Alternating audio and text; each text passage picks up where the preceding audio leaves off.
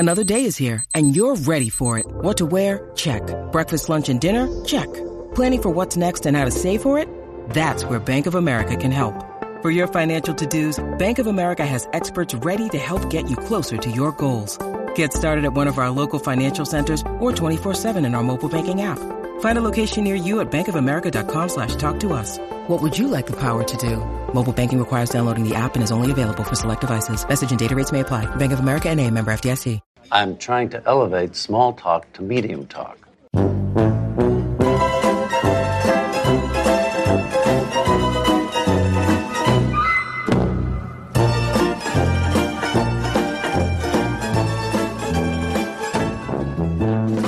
Hi, I'm Alexander Chester. And Av, what's your favorite part of getting a blowjob? And I'm Av Stanemski, and this is a microphone I use it to speak into so that it can record my voice so that you can hear it on the podcast you're listening to. Well, hi, I'm Katie Huffman, and yes, Larry, I'm a Republican. Welcome back to Pretty Good, a Curb Your Enthusiasm podcast. We are here today to talk about Season 4, Episode 10, Opening Night, which originally aired on March 14th, 2004. It is the first hour-long episode of Curb, and as we did for Season 3, for the season finale, we're very happy to welcome a cast member from the episode to Pretty Good. And as you heard, it's Katie Huffman herself. So Katie, welcome to the podcast. Well, hi guys. Thank you so much for having me. What a fun idea. You're very welcome, Katie. Thanks for coming on. This is we're all really excited for this. We're going to talk some Curb. We're going to talk some producers. It's going to be a lot of fun. Let's do it. So Katie, let me ask you right off the bat, how did you get involved with this episode or with the season of Curb? You know, no one else from other than Mel, obviously, no one else from the real life producers cast is in the season. We can discuss the actual filming of the producers that we see in episode 10. But throughout the season, you're the only sort of person who was really part of the cast of the producers who's part of the season storyline. So how did you get involved?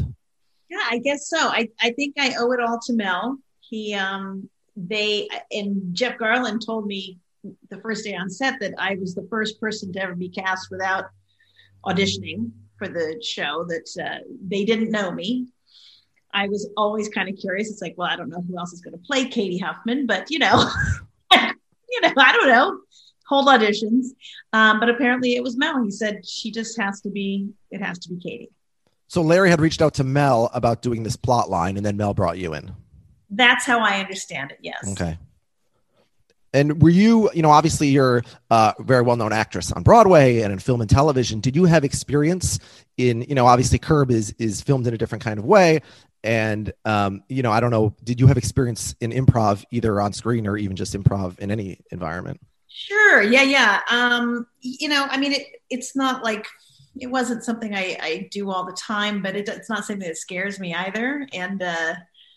And it was fun. It's always fun not to have to learn lines and to sort of just do whatever, and to really realize with Larry particularly, if I don't say anything, it makes him so uncomfortable. It's hilarious, So if there's nothing to say, just don't say anything. Just look at him like, aren't you curious? And then he would talk about skewers, I wonder, does playing Katie Huffman in an improv setting, is that easier than playing Katie Huffman if you were in a purely scripted role? Because you can almost be yourself a little more. Yeah, well, I was hardly myself. I was a Republican with OCD on this particular in this particular series, which this day and age, being a Republican or a Democrat is like, okay, there's going to be a fight. So I try You're saying you don't have a picture of Donald Trump in your dressing room? No, what I'm saying is I try to stay very, I used to be uncommitted because politics I think everybody's pretty corrupt in politics. But now, I can say I was neither a Democrat nor a Republican at the time. And I don't have severe OCD, although I do type things in my brain a lot. But I think that's just to fill the time. What does that mean? You type things in your brain? You type on a typewriter, whatever I'm saying, I can be typing it at the same time. Oh, okay. So you're like visualizing it. Yeah, exactly. Got it. I'm a very visual person. Let me ask you, Katie. It's not uncommon for some people, viewers or fans, to think that the character that you're playing is who you are in real life. In a way that no one would for characters, that you play with different names. I wonder, you talked about how the Katie Huffman in Curb is a Republican with OCD. Are there people who, you've met people on the street or in any circumstances, fans who have reacted to you and assumed that either one of those was actually the real Katie Huffman? Well, they really focus on the Republican thing. I imagine so. Of course. I was married at the time, and I was also apparently single, So, there were a lot of things that were inaccurate, and that's part of the funny part. Even when you see his old Seinfeld friends come on, obviously they are versions, they're Larry David Land versions of themselves. Right. So did you have any actual Republicans proposition you? I have had hopeful Republicans, and I've had, what should I say? I'm sorry, my cats are very angry that they're not allowed in. I should say I have had Democrats who made a lot of assumptions. Okay. All right. We'll leave it at that. Katie, I have a question just about like the season as a whole. And at what point were the rest of the cast, or maybe you or some others, either brought in on or became obvious to you that this like producers within a producer's storyline of the season? Because to me, as someone who was not familiar with the producers before I saw this, I then went to see the producers afterwards. Actually, when Richard Kind played Max Bialystock, so that was kind of just like a weird crossover. But I had no idea what was going on, and this was like the most clever thing I've ever seen in my life when I finally like cracked together in my brain.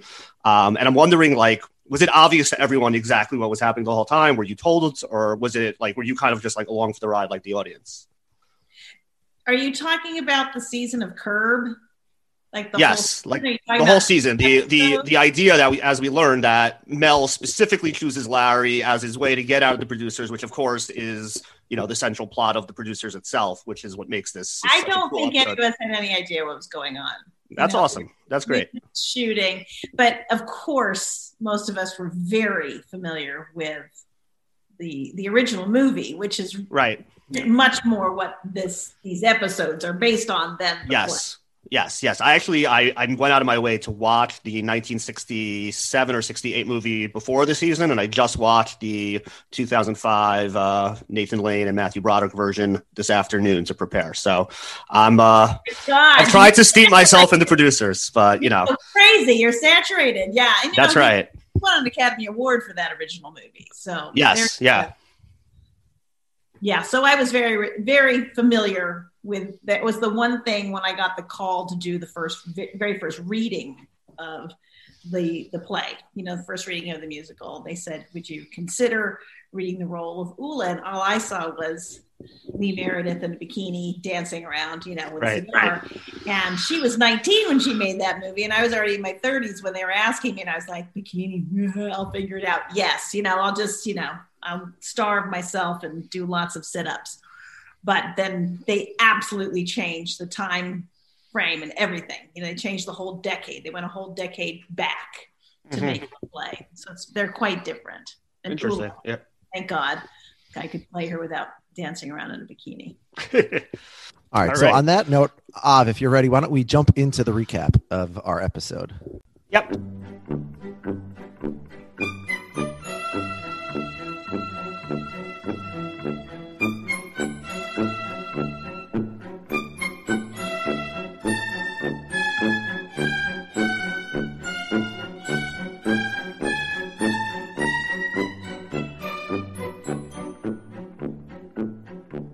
So we're going to be at home with Larry and Cheryl, and they're practicing lines together. Cheryl's reading for Leo, and he's really struggling. Cheryl says, why don't we change our plans? Why don't I go with you on the plane so we can practice lines together? And Larry's like, no, stay behind. Let's keep the plan. You have your NRDC meeting next, in a couple days. You got to go to that. The environment's much more important than my show.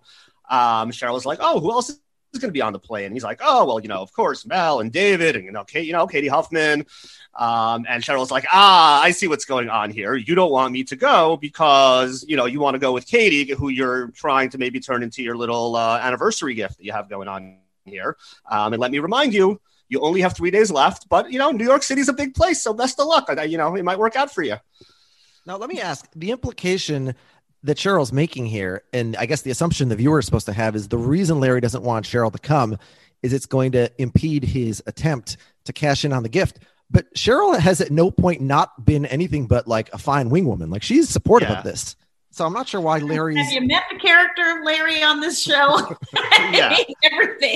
Everything is a torment to him. Everything is, he has to plan and scheme and, and that's why everything goes awry constantly. Mm-hmm. But yeah, he has his own reality, Yeah, I would argue that like Larry David, as he's currently constituted, has like very little chance of like picking up just like a random woman in a bar. But Larry David with like a beautiful younger woman who's with him and is like encouraging women in the bar, please sleep with my husband. Like that's like, I think a better chance. That's a great point. Larry should have tried that all season.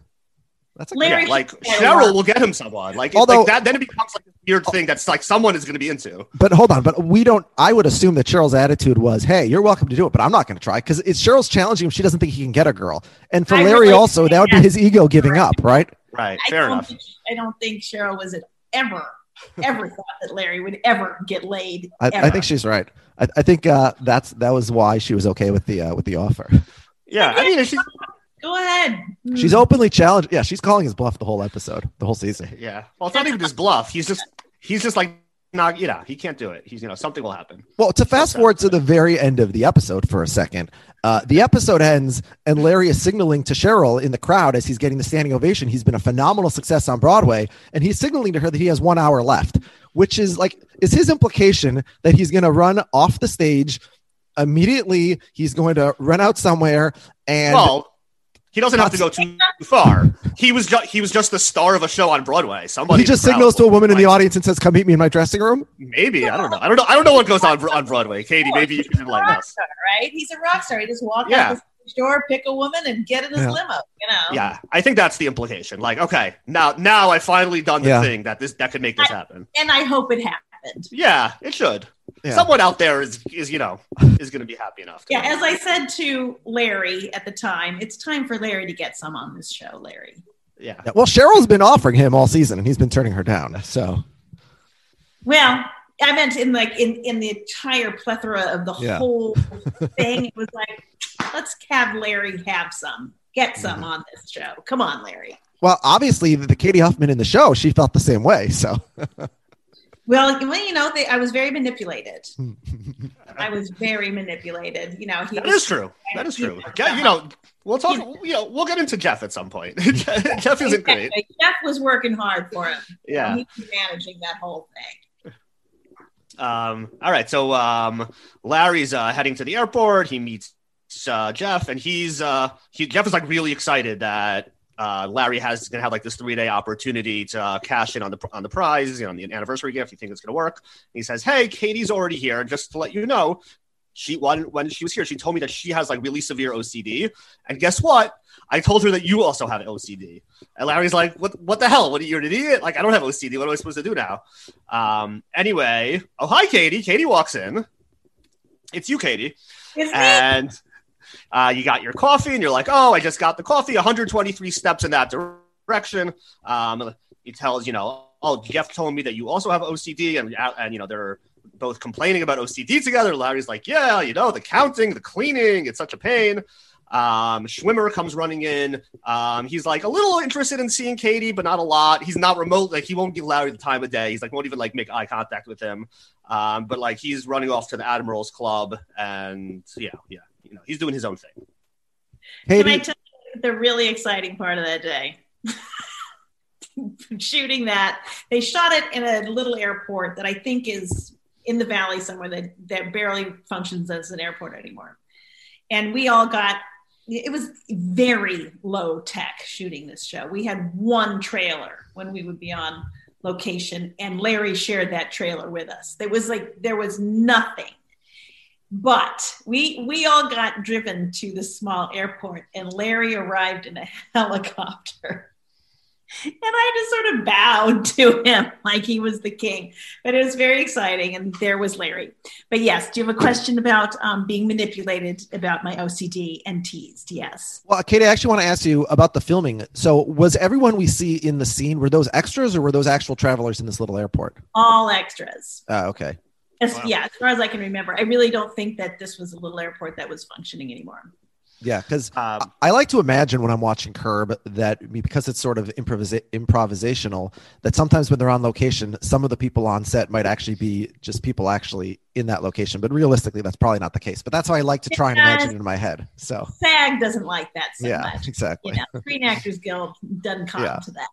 Yeah, so it was at this point in the episode where I think for the first time in the season, I realized how, I mean, and Katie, you'll tell me if I'm wrong here, but I assume, rehearsals for Broadway musicals don't take place in Los Angeles with the whole, like, what is going on here? This is insane. All of those rehearsal scenes are ridiculous. It's like, they're not even going to do, like, they don't even do like a full dress rehearsal. Like, this is crazy. Well, I don't know. Believe me, top to bottom, there is nothing in that room that happens in a real rehearsal room.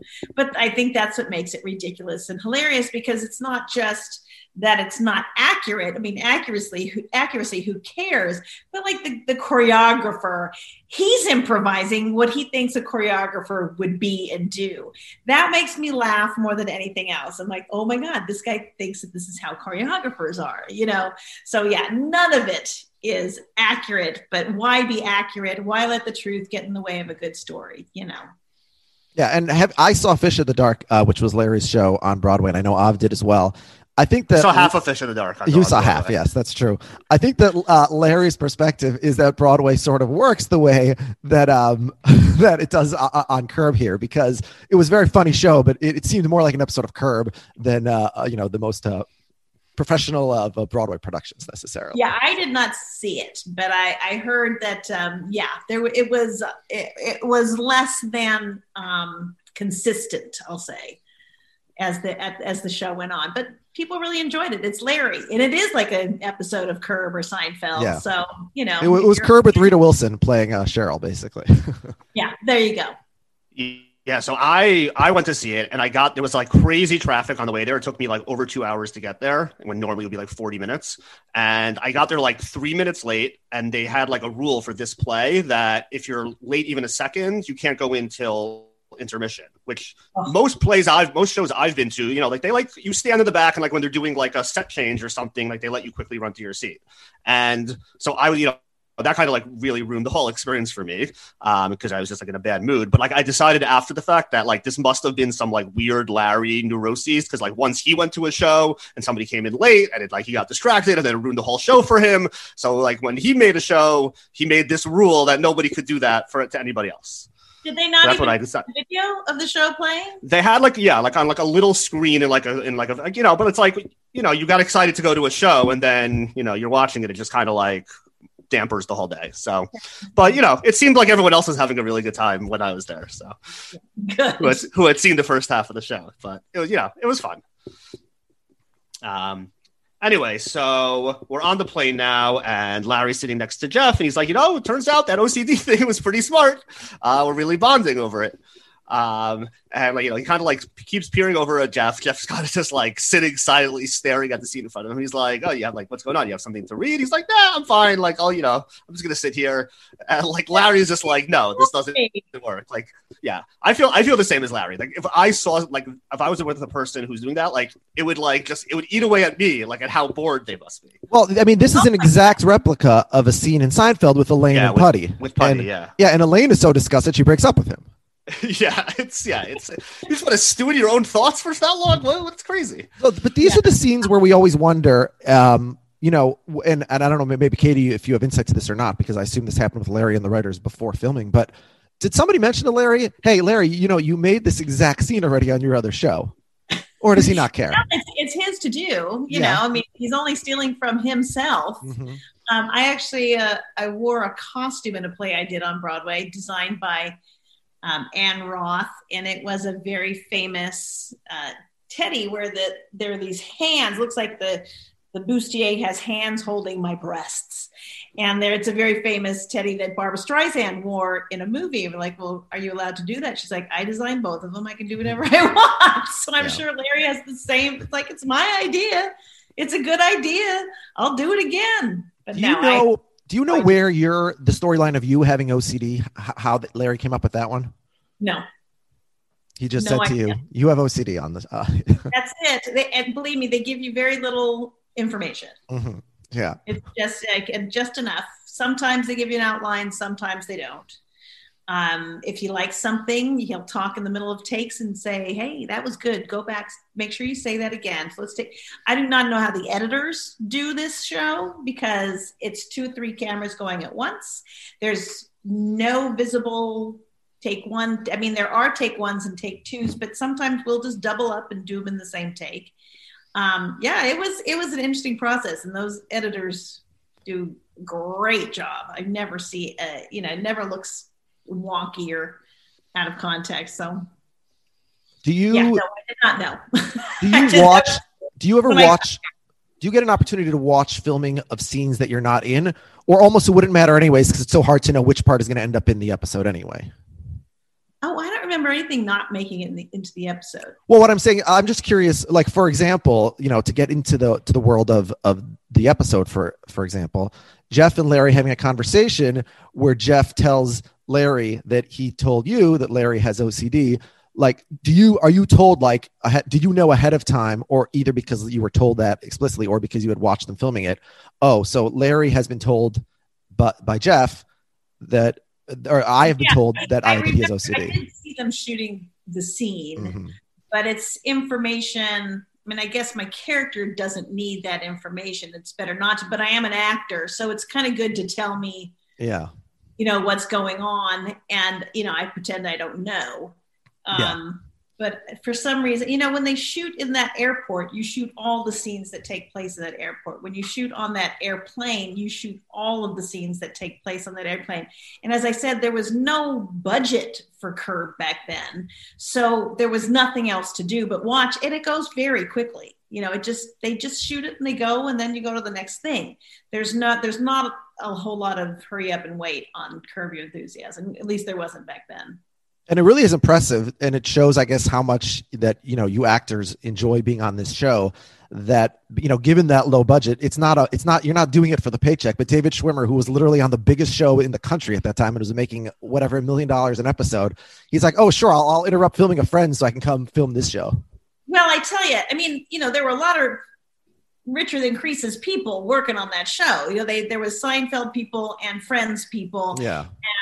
So what do they care? It was us little guys who were like, we can take a little more. Right. As Larry says, it's only money, which is easy to say when you have $500 million. It's only money. That's right. It's only Broadway money. Yeah. But, no, I don't think, it was so much fun. It was so much fun. And I think these guys, particularly Larry, who had, I have friends who've known Larry before this show, and, the stories are hilarious. I mean, he did not always have a pile of money. Right. And so I think he just wants to work doing what's fun. And that's what this was. And I think, the show largely to an extent is about like some guy who has no business being in like high society life other than like he wrote some dumb show that ended up being the greatest show of all time and fell into $1 billion. And now all of a sudden he's just like thrown into this like place where he's like, I don't want to follow all of these like social rules and stuff. I'm going to do my thing. Like I'm like Larry from Queens. Yeah, he's hilarious. He's still Larry. If that's what everybody really wants to know is he like that? And it's like, well, yes and no. I mean, he is, but he's not as big. And do you guys cuss on this show? Yeah, sure. Say whatever you want. We're talking about Curb. It's hard to It's Curb Your Enthusiasm. Yeah, we have to be pretty loose with that. Larry's just not an asshole. That version of Larry is an asshole. Right. And say anything. Whereas real Larry is very sweet and, kind of quiet. Like all of those very funny men, Larry Charles, Larry David, Bob Whitey, they would just stand in these little huddles and giggle all the time, thinking about things to do that would be funny. I just think they were having a ball. It had nothing to do with. what's funny to us?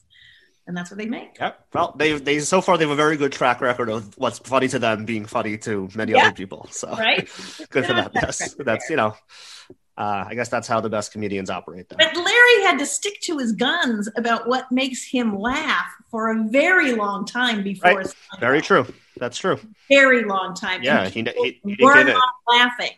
Yeah, they were not laughing. The comedians are laughing. The audiences were not.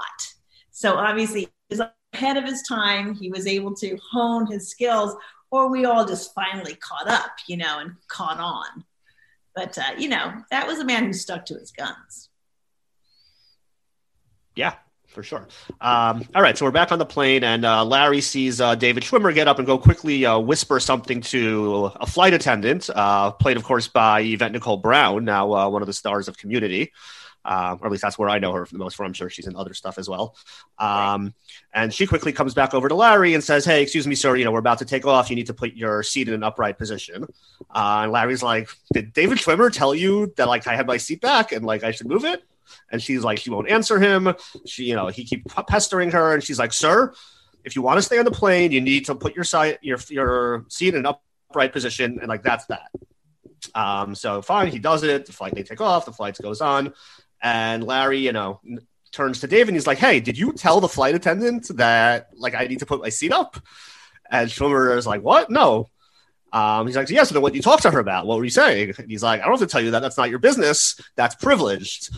Yet, of course, we know very important passenger flight attendant confidentiality is paramount, cannot be broken, even if in court, she could not, she could not reveal what was told. No, he's not finding out. No one will say. Then we just get this random fun scene of Larry going to the bathroom, and he's about to start peeing, and there starts being turbulence, and he's trying to hold on but pee at the same time, and it's just it's very funny. He's just rumbling around as he tries to pee, and I think the implication is that pee is probably spraying all over this bathroom. Yeah, I think he actually had that experience. I think that's why that was there. Av and Katie, let me ask you a question. Larry's manager comes with him. Jeff is traveling with him. He's on the plane sitting next to Larry. Nobody else's does, right? Is Larry a bigger star than Schwimmer? Is Larry a bigger star than Huffman? Everyone else is traveling solo, but Larry needs his... Yeah. Yes, he is a bigger star than Huffman. I can tell you that. Yeah. I think he is... I think he's a less secure star. He needs his comfort blanket is Jeff Garlin, Yeah, we never meet any of Schwimmer's, traveling party. Well, once he gets to Manhattan, he has quite a party. It looks like in that suite. But the only person I think we meet in L.A. the whole time is his dad. Also the implication maybe being that they're in coach. Yeah. Oh, okay. That's true. I see. They might all be there. Yeah.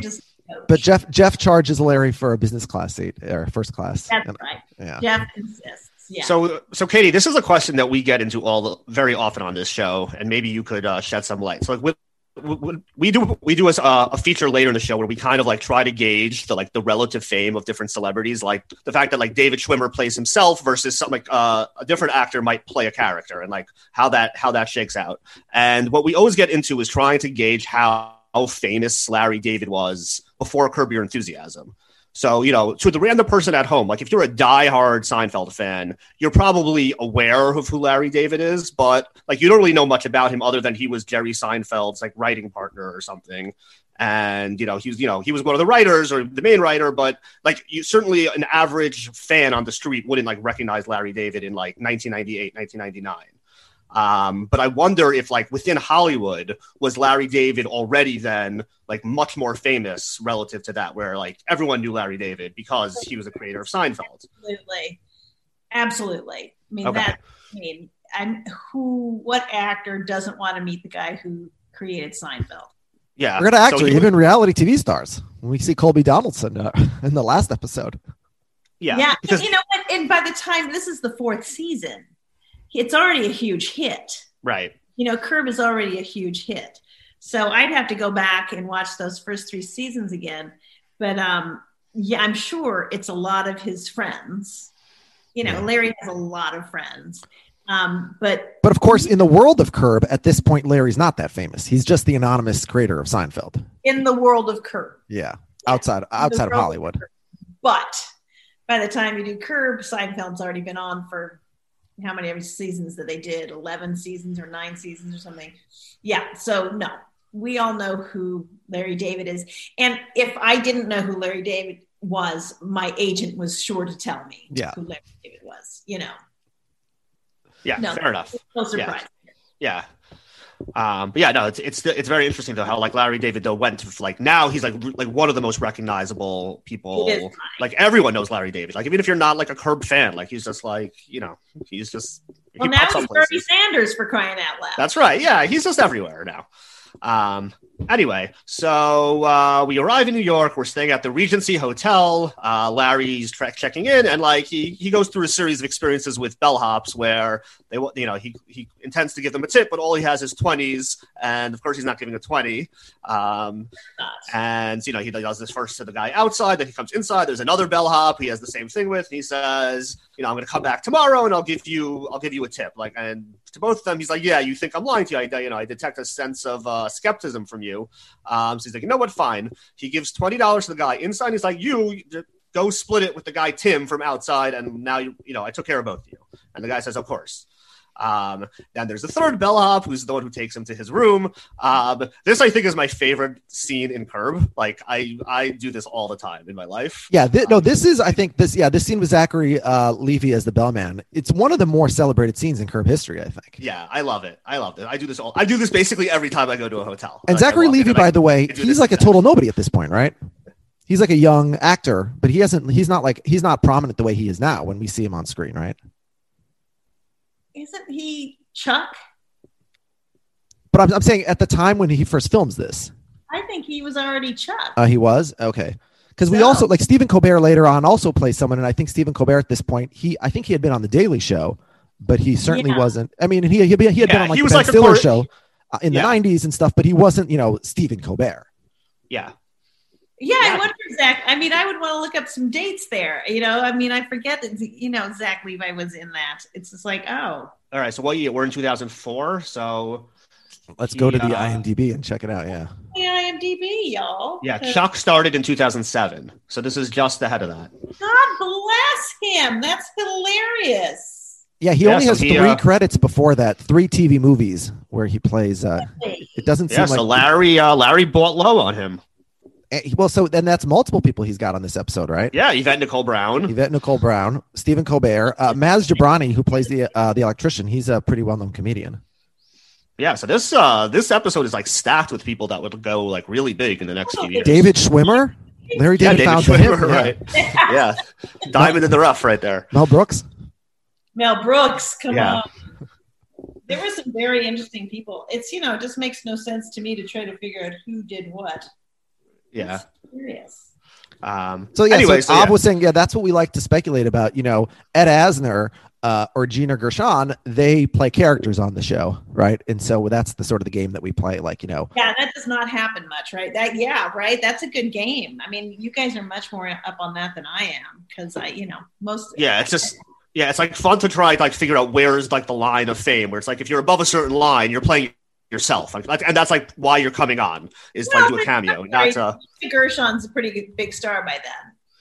I think maybe if you're like a big actor, you might actually say to Larry, you know, sometimes, no, I want to play a character because, you know. Yeah. I mean, I guess it's changed over the years. By late Curb, that this is out the window. Like people play characters all the time, but like I think it's still at the point where we're at. Like if you're David Schwimmer, you're not coming on Curb at this point. That just wasn't on Curb yet, where somebody wasn't playing themselves if they were like uber famous. Like, but Ed Asner was like, you know, was famous for that. I mean, Showgirls had already come and gone. I mean, she's very recognizable.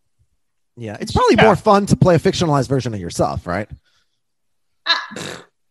Because it's all fiction to me, man. You know, right? It's all right. Katie, I'm finding myself right now. Yeah, it's like life is fiction. Who knows?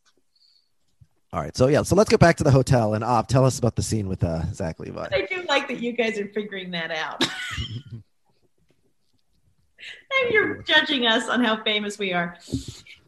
We have no idea. We're like guessing. Anyway, so we're following this bellman. He says, he's showing Larry around. This is your key, gives you access to your room. It's a card. This is the card slot. You simply insert the card into the slot. There's a beeping. You wait a second, firmly apply pressure, and in you go. Some the amenities quickly. We have a telephone. Dial 9 to get out. There's a television here. Okay, got that. Just open these, and you have remote control to power on off. A channel up and down. A mini bar underneath. Thermostat for temperature control. Bathroom. Turn on the water. This is where Larry takes over. And he's like, yeah, I know. You turn on the water, you go like that with your wrist, and the water comes out. And that's a window. You walk over to it, and you can look out. That's what it's for, right? Yeah. I do this all the time now. I go to the house, I'm like, oh, this is the light switch. You turn it on. You go over here, you put your stuff on. This is the bed. It can hold stuff, or you can sleep in it. Are you saying this off to your wife or to the bellman? I say it to my wife. Yeah, because you do it to the bellman. He's like, listen, asshole, I'm just here to get my tip. My kids like it. My kids think it's good shit. They just they think it's funny. They don't know what I'm doing, but they're like, oh, daddy's just like narrating the hotel room. That's funny for some reason. Is your wife looking for a tip? I don't know. Yeah, maybe she was. That would explain a lot. See, There you go. How much do I pay you to shut up? Maybe we don't want to get too deep into that scenario. Yeah.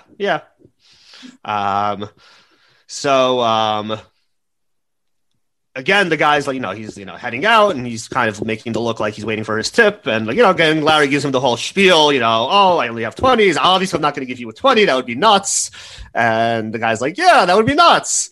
And Larry's like, what? People sometimes give you 20? He's like, yeah, Anyway, he's not giving him 20. If I give everyone, you'd end up with more money than me if I gave you 20.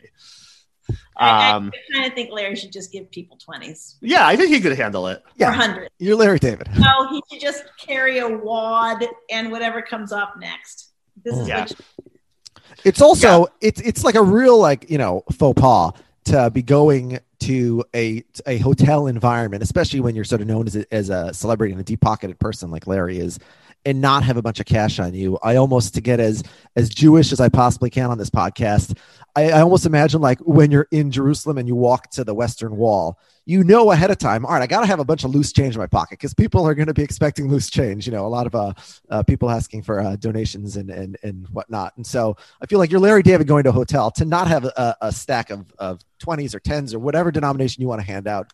Seems like a big mistake on your part. But I think it's a mistake on Jeff's part.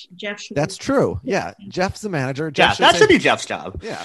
Yeah. Listen, it's not really clear what Jeff does in this show. I'm just going to say there are guys who are, in the social crowd of certain musical artists, for example, and athletes who their job is to carry lots of cash for when they attend the strip club to have the cash readily available. And this is like a specific position for one guy in the group.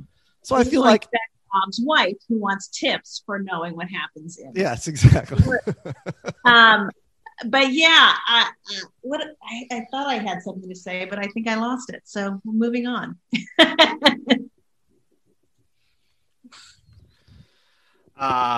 So all of a sudden the phone rings and it's Jeff, and he says, let's go out. Larry says, no, I got to practice. But basically Jeff convinces him, let's go out. So they head down to the bar, and Jeff is chatting up this woman named Christina. And Larry comes in. She's like, what's your guys' deal? And they say, first they make this whole story about how they run a pet grooming business together, and they tell her all about it. But eventually they're like, nah, that's not the real reason. Really, he's starring in The Producers. It's opening in 2 days. That's why we're here. Turns out she's a fellatio teacher, which apparently is a thing. Larry, of course, also is just like, well, okay, obviously, like, Jeff set you up to this. What's really going on here? But it turns out it's true. And Larry's like, I can't believe it because I don't know why anyone would ever do that. The penis is grotesque. She insists, no, it's beautiful. And anyone who doesn't do it is missing out. Larry's flirting strategy is to neg himself, basically. Yeah, basically, yeah. Well, this is why Cheryl knows he has no shot. Yeah. Like, eventually he's going to do something like this. No game. Yeah. A man of zero game, yes.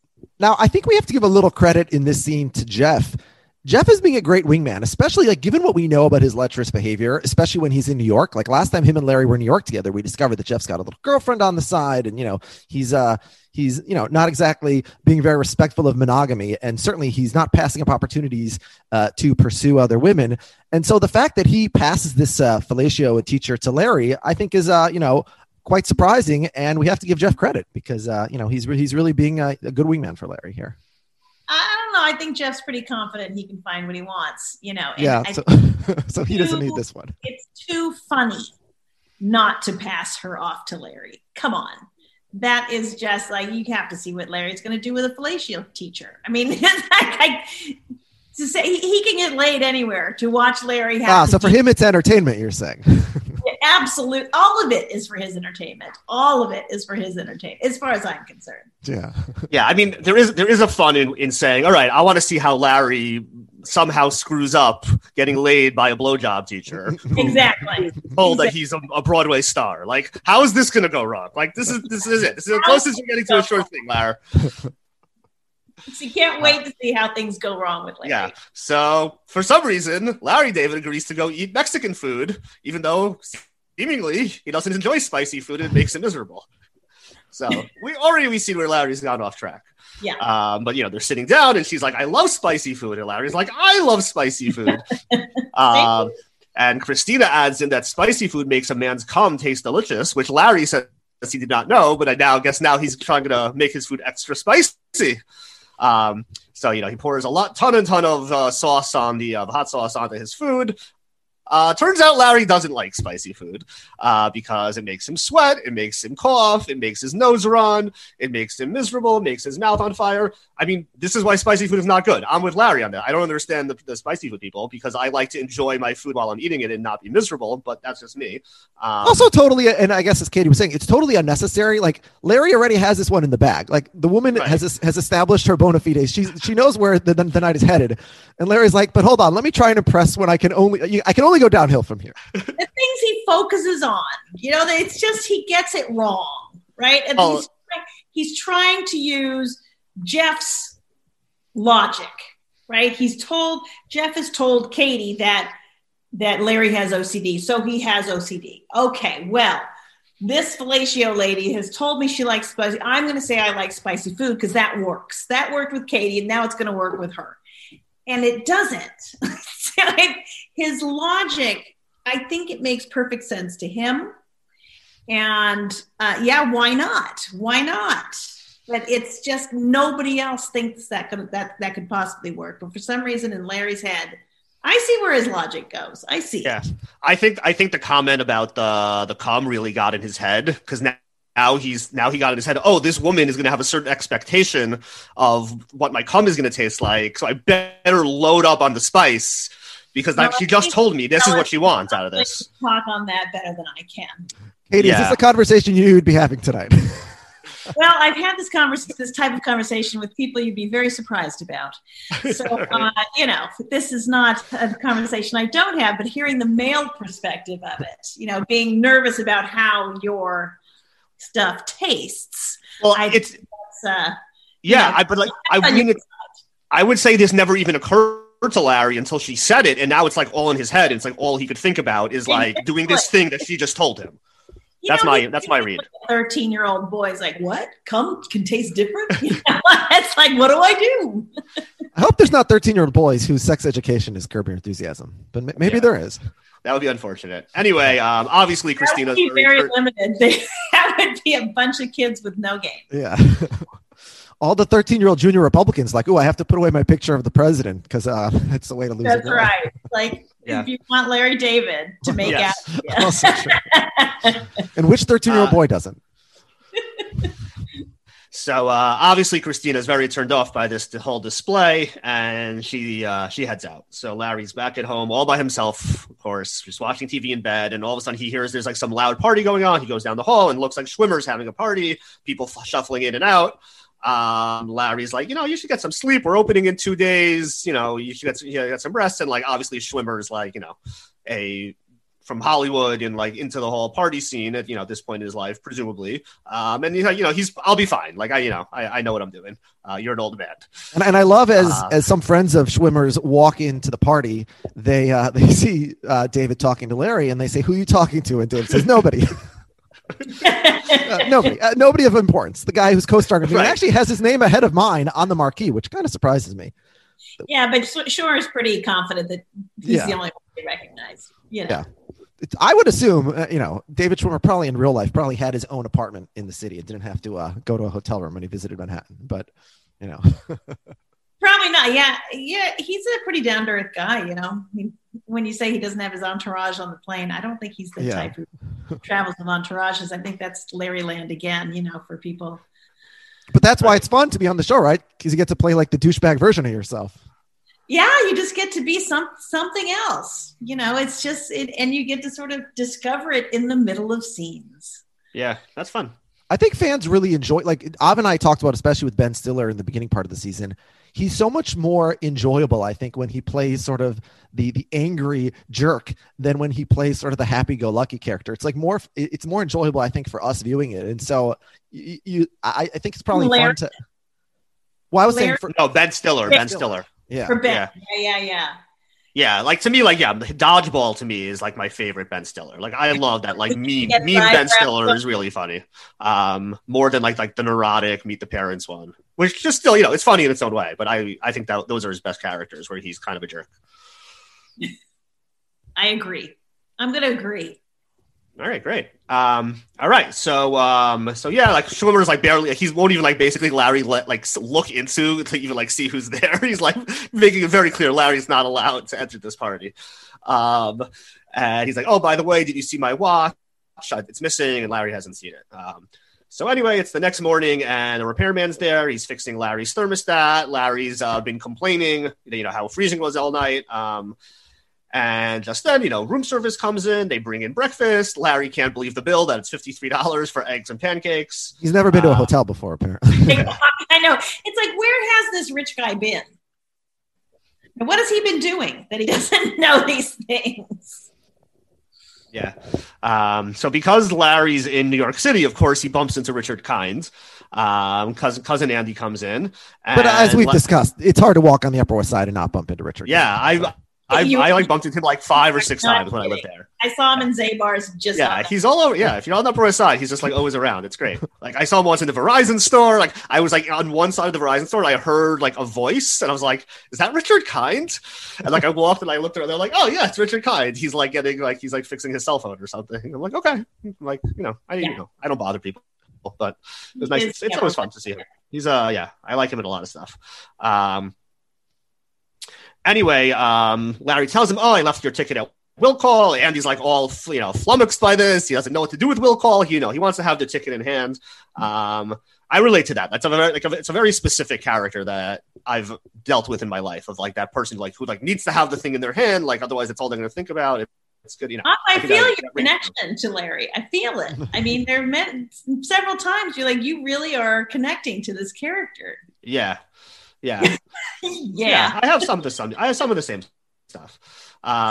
Anyway, you guys are both Jewish, right? Are you both from New York? Yes. Well, I'm originally from New York. Alex grew up in Minnesota and now lives in New York. I mean, but it's, I do this show and I think, I'm probably going to be recognized by more Jews from New York. Correct. I went to Singapore, and the cellist in the orchestra I was singing with had like a bootleg copy of Curb Your Enthusiasm. It's so funny how his angst and his way speaks to so many people all over the world. I'm guessing the cellist from Singapore was not Jewish. Nope, he was, Chinese of Chinese descent. But it's just like, he seems so Jewish Brooklyn to me. Yeah. And it's just fascinating that translates to so many different people in the world. Yeah, even Seinfeld, which is so like Jewish New York City, Upper West Side, inside baseball, that like you would think so much of it is like just like indecipherable to like somebody who lives in Missouri. And yet it was like the #1 show on TV for all these years. So it's like, obviously, I mean, I guess like, in general, it's always like they say about with art that like the more specific you end up making better stuff because of that. And like, that's just what adds texture to things. And like, it ends up being fine as long as it's good. And Seinfeld's probably the best example of that. Yeah. And goes back to Larry sticking to his guns. It's that this is what makes me laugh. This is who I am. And for all art, really, once you can put who you actually are up on the canvas or on the stage or in your music, is when people start feeling it and relating to it, because ultimately it's a human experience. They even have they'll put Alzheimer's patients in front of great works of art in museums, and suddenly they have language skills and other things that they don't normally have. There's something about, the masters that makes sense to what we don't understand. I just said that. Did I sound smart? Yeah, that was great. That was really cool. So all right, let's get back in. Let's get let's try to start. Let's pick up the pace a little, maybe. Come on, we gotta get through this hour. Yeah, Katie, are you crunched for time? Because we really will pick up a lot if you have. I'm awake now. I had a very long day, and I was like, oh shit, now I got to do this, but I'm fine. I'm totally fine. Okay, so if we go a little bit longer, that's fine. You go, boys. Yeah. Oh yeah, All it's 9:25. I'm totally fine. Okay, so great. Okay, thank you. I just want to be respectful of your time. Thank you. I know. I really am. Sometimes I do go to bed at 9:00. This pandemic has made me a 9:00 getting up at 5 girl. For some reason. Oh wow. That's how it's switched. Yeah. But no. Okay, great. Tonight I'm going to stay up late. I'm going to stay up till 10. Oh wow. All right. So. Okay, so the repairman finishes up on the thermostat, and Larry thanks him, and the guy kind of like walks out awkwardly, and as he walks out, Larry's like, "Oh, was I supposed to tip that guy too?" And Andy's like, "Yeah, you are. Like he's a worker, and he relies on the tips." And Larry doesn't get it. He's like, "All he did is he just fixed the thing. It was broken. Why do I have to pay for that?" And he's like, "Well, he's a worker. He does a service. He expects." And obviously, like when you're Larry David and you're like a billionaire, like just get over it. But like he does like tap into this whole the whole etiquette of tipping, which there's sometimes there's a situation where it's like, I don't understand, why am I tipping this guy and not that guy? Like how there's just like kind of these like made up rules that seem very arbitrary, and it could be very unnerving for someone like Larry David, who's just like, I just don't want to be in trouble. Like just tell me who I'm supposed to tip and who I'm not supposed to tip. I tell you, there is definitely a divide. I don't tip as much as somebody super famous and rich tips, because I don't have the money, but also they're seen as having the money. So I've had movie stars say, oh yeah, when there's a car service sent to my home, I tip the driver, even though it's a car service that was sent by the studio. They, just to not look like a jerk, they will tip them like $20 or $40. It's like, oh, it would never occur to me, because I'm only making $20 or $40 on the job. But, they are, they can be very aware of looking like, especially if you're very recognizable, you want to carry those 20s and peel them off. And if you can afford it, tip. Yeah. And I guess also in like a TMZ, like social media world, like, you need to like be very careful that like the people around you like don't have an axe to grind against you for any reason. Like just like treat people well. My husband would always say, he'd say, nobody's ever gone broke tipping cabbies and waiters. Right. Like just tip them. Yeah. Yeah. Trickle down, as George W. Bush would have said at the time. It'll trickle down to the the greater good. Bullshit. Yeah. Anyway, the maid comes in, and Larry sees the watch on her cart. It's like, oh, did you find that? And she's like, yeah. And like she's like, I know what it is. He grabs it, and he calls Schwimmer, and he's like, hey, I found your watch. I'm going to bring it to the meeting. I'll see you soon. As he's heading down, he sees Tim the bellhop, and he's like, hey, did everything work out from before? And the guy's like, I don't know what you're talking about. And Larry's like, I gave the guy inside 20. He was supposed to give you half. Did that happen? He's like, no. He's like, so he stiffed you? He's like, I don't know. Like, I didn't get money from anybody. That's all I know. And Larry's like, is not buying it. He doesn't believe him. He starts asking him all these questions.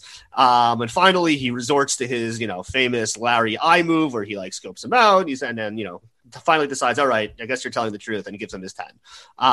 It would be crazy for this guy to be lying. Like, if he gave him his $10, like he'll be like, yeah, thank you, I got it from you. Like he's not going to try to like scam this guy out of another $10. Well, that's why I love when Larry says, "Are you telling me that he stiffed you on the $10?" He's like, "That's not what I'm telling you. That's what you're telling me." Right, exactly. Right. It's like I have no idea what you may or may not have done, crazy man. Funny that he'll just argue about any little too much here and there. He thinks it's somehow just something that's against, not that it's not fair. He'll just fight it. Katie, one thing we've been tracking is the Larry stare down, much like the Larry saying pretty good. That's something that I think over the course of the show, Larry becomes aware of how sort of popular it is, and then it becomes almost like a trope.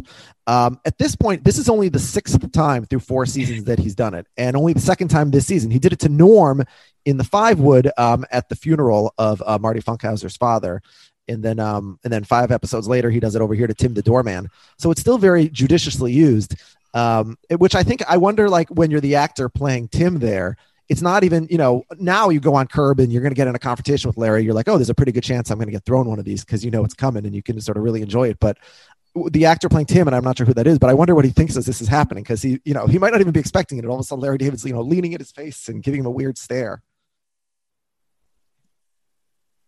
So funny. I mean, you must just start hearing that tuba before it comes in, yeah, it's hilarious. I don't know. I did not do a stare down with Larry, but that's so funny. I love that you guys know that it's the 6th time that it's been done, and twice in this episode. Well, and the Alex history and what's projected into the future. Yeah, Alex is a person who is well known for taking very careful records of things. So and thank you, Alex. Thank you. It's one of his top skills. That's hilarious. I'm trying to picture that scene. I mean, just in my head, it's like, that's so funny. But you just go with it. I'm going to tell you, something tickles them. They ask you to do it. You do it. Like, can you just, if Larry stared, I don't know. I don't know if they discussed it or not, but I would imagine it's happened somewhere the first time and they thought it was hilarious. So they won't be shy about asking you to do it. Yep. The first one was the acupuncturist, and I'm not sure how strong you are in your Curb trivia and history, but in season 2, Larry has a... And no Alex Chester, let me tell you that. All right, we're going to save that drop.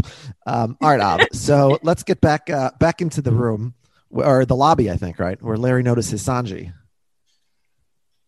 Right? Yes. Or is it Tim tells him? No, first Tim tells him, by the way, now that I have another $10 for you, possibly. So I want to let you know, Sanji also felt like it stiffed him, and he's been a little upset.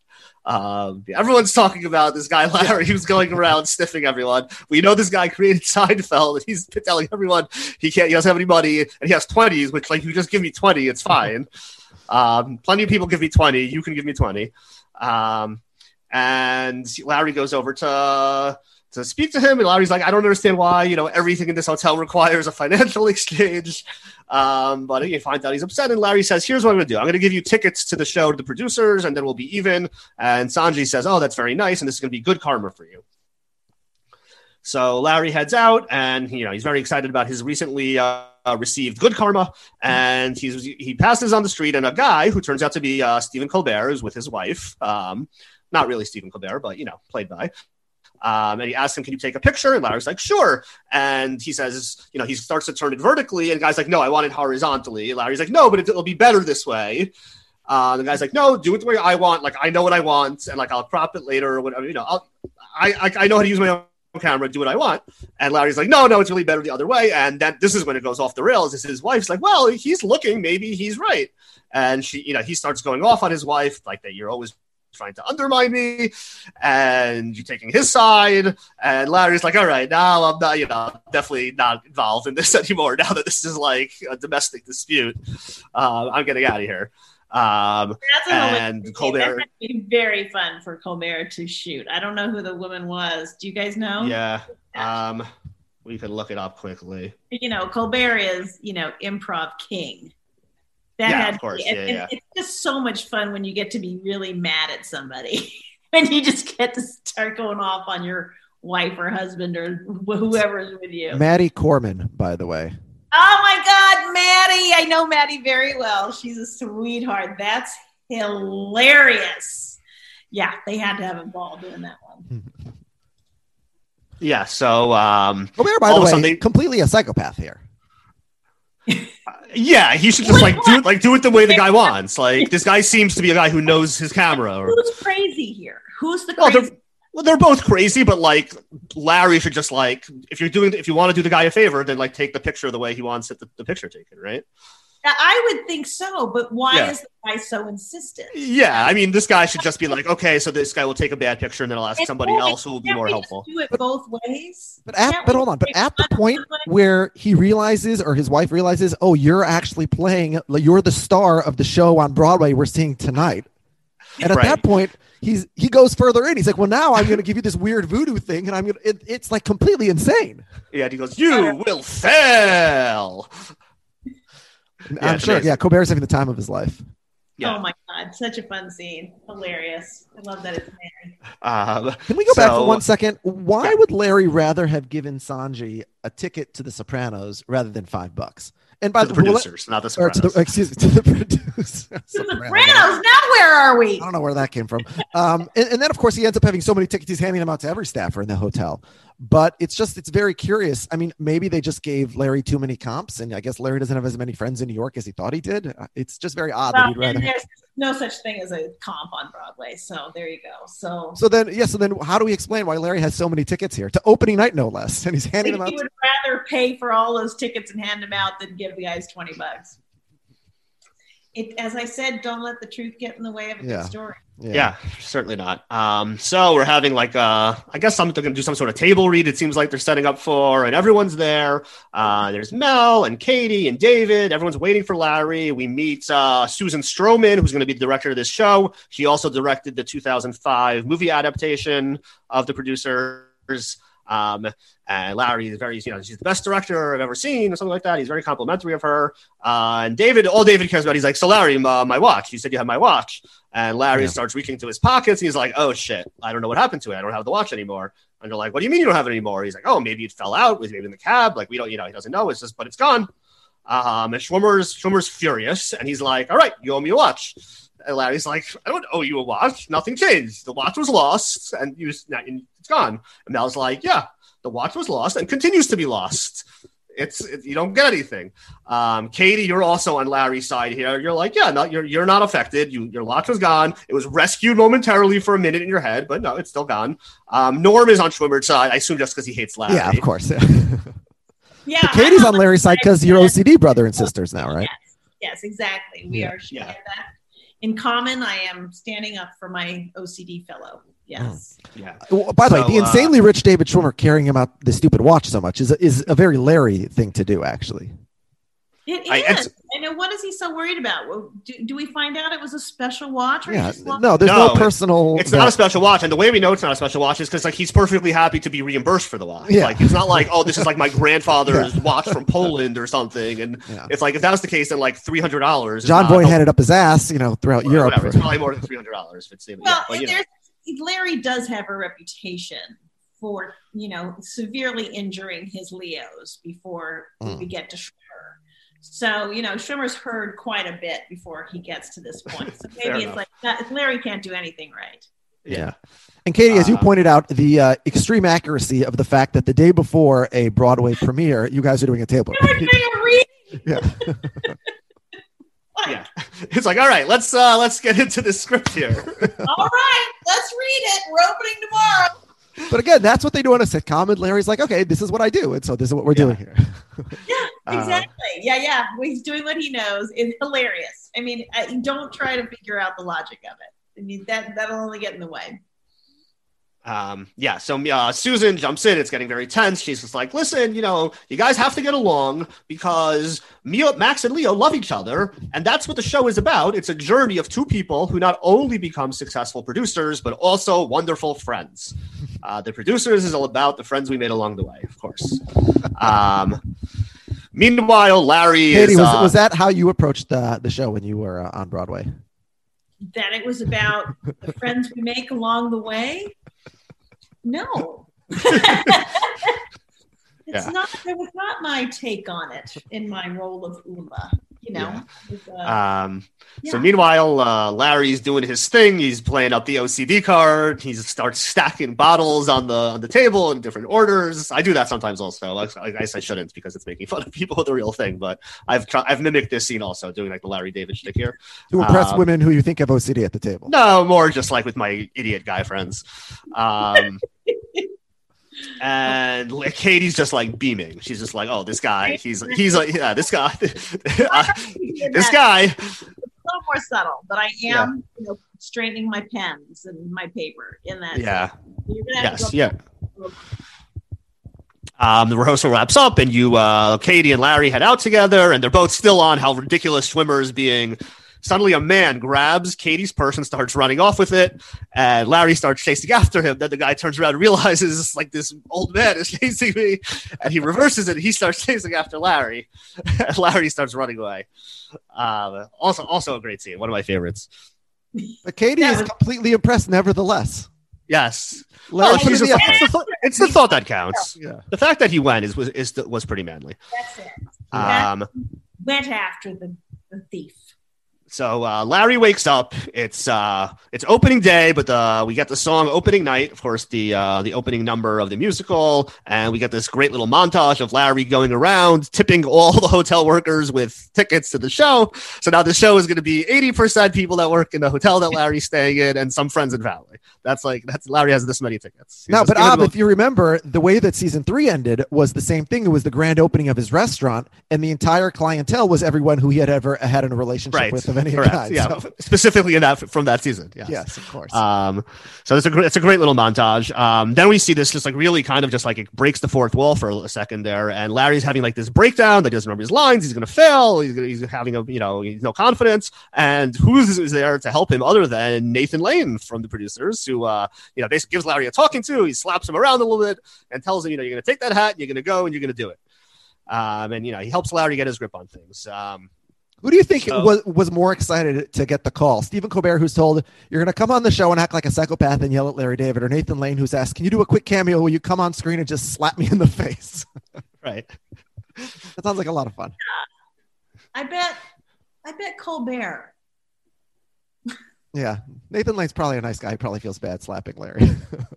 Yeah, no, Nathan's hilarious. There is no bit that is, he will milk every single laugh out of every single moment, and whatever that bit was, whether it developed, whether it was what they asked him to do or developed out of whatever they were saying, yeah, he is the person you want to be on screen with when there's some funny to do. So Larry heads over to Schwimmer's room, and he's like, "Hey, you want to go head over to the show?" And Schwimmer's still on the watch. He's like, "I was thinking about it more, and I was wondering, would you be willing to reimburse me for the watch?" Which I don't understand, because it's not exactly the same thing as what he was asking for before. Like, this is not like a compromise. This is the exact thing you were asking. You should pay me back for the watch. Like, I don't understand this negotiation here by Schwimmer. Well, I guess neither does he, because it doesn't work. And Larry's like, no. Larry, for his part, he's like, well, what's the deal? Did you tell the stewardess on the plane? Like, he still can't get over that. So, like, they're both, have their grievances. So they get to the theater, and Larry gets there, and he sees Katie's there as well, also early. And he's, like, really nervous. But Katie, you reassure Larry that he's going to be great. You tell him about all your OCD rituals that you've done already, or the ones you still have coming up. And Larry says, I think I'm going to go bang my head against the wall 50 times. My mother used to say that to me when I was growing up, go bang your head against the wall. And I would take it literally. I feel like this came up once before in an earlier episode, Alex, but maybe it was like in the commentary or something. We read something about this story, because the story rings a bell. No, he says earlier, and I forget the episode, but he says, my mother told me I was going to amount to nothing, and she told me to bang my head against the wall. I forget the context. Yeah. It probably happened to Larry in real life, I assume. Yeah. So. I mean, this comes from somewhere, I assume. I don't know. Yeah, I hope not. I hope not. Anyway, Katie's like very grateful that Larry was so brave yesterday, and he says, Larry, I've been thinking about that 10th anniversary gift, and she invites him in. Now, can we pause here for a second? Katie, how does Katie Huffman, the character in the show, in your understanding, how does she know about this? Because we've never seen it explicitly mentioned in front of her. So is it just sort of a running joke on set like while they're preparing? Or, was it something that Jeff told her in confidence when he mentioned the OCD thing? Like, how does Katie know about the anniversary gift? Yeah, I'm trying to remember if there was a moment, because I don't think there was anything that we shot that didn't get in there. I think I just assumed that Jeff must have mentioned something, because Jeff really wants this to happen. Mm-hmm. So during this is that much OCD more important to Jeff than it is to Larry. It's very Yeah. funny. Jeff is much more invested in making this happen than Larry is. Well, as Katie said, for Jeff, it's pure comedy. Episode Yeah. over and over and over again, so you would know better than I would at this point. Yeah. Anyway, so they, you guys, Something happened at the airport that I found out. If that's what it feels Right. like. got it. That makes sense. Anyway, so you guys start kissing, and looks like things are heading in a positive direction for Larry right now. All of a sudden, out of the corner of his eye, he spots a picture of George W. Bush in the dressing room. And he's like, "What the hell is that? You have a picture of George?" I mean, even if it's one thing to be a Republican, it's still weird to carry around the picture of the president with you, like wherever you go. Like even like, I don't think do people do that. I did try to get them to sign it. You know, Okay. I wanted them to put like a big W on it. That would make more sense, right? If you have a sign, I mean, it would still be an picture, insane thing to do. Like, I think because we live in this era of this like cult-like personality for 35% of the country, like this is not a thing that anyone would do. One thing to have it in your home, but to like travel with you and have it with you at all times, and it's not. Oh my God, you're a Republican. It's you have this weird infatuation. She's in her dressing room, so we have all kinds of different photographs in our dressing rooms. And if George has been to see the show, you know, so if it's a personal picture, then I guess that's a little different. it's a person. I always thought it was a personal picture. Oh, that makes sense. I'm So like it's really that George Bush is a fan of Katie Huffman. then I'm a Bush booster. Yeah. Is basically what I figured. You know, that I'm a celebrity who is, you know, on the Bush team. Yeah. Yeah, I'm sure and I Bush guess the was truth- huge on Broadway in 2000. Yeah, I guess the truth is that, you know, this is not like traveling. Like if you're working on Broadway So for a Katie, show, that's this is true, like, yeah. this is like your office. Yeah. Although, but for you in this version, you live in LA. It seems like they're just traveling in Yeah. the day before the show to do like. Funny is that like they're living in, you know, nothing makes sense. For the Bush. Yeah, it's completely crazy. Nothing makes sense. Yeah, and for some reason, this didn't occur to me the entire season until I'm like, wait a second, why are they just arriving now? Exactly. And I have already done the Broadway show, and I go to Los Angeles to rehearse with those guys, and then I go Right. back. Yeah. You know, don't try to make sense of it. Yeah. It doesn't make any sense. But once you're in a Broadway show, even Larry and Schwimmer, you get a dressing room and you sit there for at least months. Yeah, If the Yeah. show Sure. is- But in this show, Larry's just in New York for like a couple of weeks. Exactly. Like he just shows up, I'm going to do the show, and then I'm going to go. It's like, okay. Yeah. That's So, why like, they're living in a hotel. They don't need to bother getting apartments. That's what I'm saying. Yeah. Like they're living Yeah. in a hotel. There's a lot of things. So I'd say don't try to figure that one out. Yeah. We'll talk Yeah, about in the world of the show, it should be very obvious to everyone that Mel Brooks is working with what he's doing. He's like, you're bringing in this guy who's the day before the show, he doesn't even know the lines yet. Like, what are you doing? Of course you're. Well, that's you're what doing. Norm says. You've seen the show. Yeah. But I tell you, while we were shooting outside the theater, the purse snatching and all that, people tried to buy tickets to the show starring Larry David and David. Oh wow, yeah, I would see that. That was our actual theater in New York, and they thought that was happening because it. Oh, so that's the real producers theater. They just put Larry and David's names up there. Larry and Schwimmer's pictures up. That makes sense. Yeah. They should have done as Mel said. They could have saved money. Just Larry David Schwimmer, right? Save one word on the marquee, but they didn't actually do that, unfortunately. Anyway, so we head over. Mel to had the made a joke sorry. when David Schwimmer replaces Ben Stiller that on the marquee they'll just say Larry David Schwimmer, so they'll save one word. Gotcha. Yeah. Gotcha. Yes. Thank you. Katie, can I ask you? Is sort of like the OCD thing? Did you have any insight into why what they decided for your character was that you're a George Bush fan? Like that was going to be the thing that's going to be the the cock block, as it were, or that's just you were told? Hilarious. I think it's just because it's hilarious. Yeah. You know, like what would cock block Larry? Yeah. You know what? I would love to see like the list that the writers came up with, like the 20 things that they picked from, because I'm sure they were all very funny in different ways. Well, in 2004, that would be it. Yeah. You know, that was just it. Yeah, it's funny. In 2020, relative to, later presidents or president, I think George Bush has had a little bit of a rehabilitation of his image. So he doesn't seem as odious as he might have seemed. My hero just the other day with his little speech congratulating Joe Biden. Well, acknowledging reality is the thing we celebrate now. So yeah, I was like, this guy says there's a coronavirus and I'm going to try to stop it. Like, what an amazing president. It's like, he's going to be the greatest. It's like, yeah. So, the bar is pretty low. Yeah. So Katie almost gives Larry his anniversary present. But, it doesn't work out. Larry's. I was with Larry bugged out. Yeah, Larry couldn't go through with it. So Jeff can't believe it. They're in Larry's dressing room now. Jeff is freaking out. He says, "Who cares? I would fuck her with a Bush mask on." All of a sudden, Larry gets a call from Andy. His ticket's not there. Would you fuck a woman with a Bush mask on? It's not, a particular request that I would make. Anyway, Andy's having problems with the ticket, so Larry's like, "Oh my God, what am I supposed to do?" Jeff's like, "I'll take care of it." He's like, "No." Larry decides he's going to go down to like the box office in costume right 10 minutes before the show. And he like goes down, like he sees Andy. He's like, "All right, I'll take care of it." And like some guy starts yelling at him for cutting the line. He's like, "It's okay, I'm in the show." They're like, "No, fuck you. You have to wait in line like everybody else." And of course, then it's complete insanity. Like I've been to like comedy shows where it's a comedian who's not like nearly the celebrity that Larry David is, and it's not a Broadway show, but it's a comedian who is going to be on stage in 20 minutes in the lobby socializing with a friend or something. And there's this moment of, well, this is weird because I see you here, but you're about to be up there. And I guess, again, Larry's like, well, I might do this, in 1977 in the Comedy Cellar. So I'll just do it on Broadway.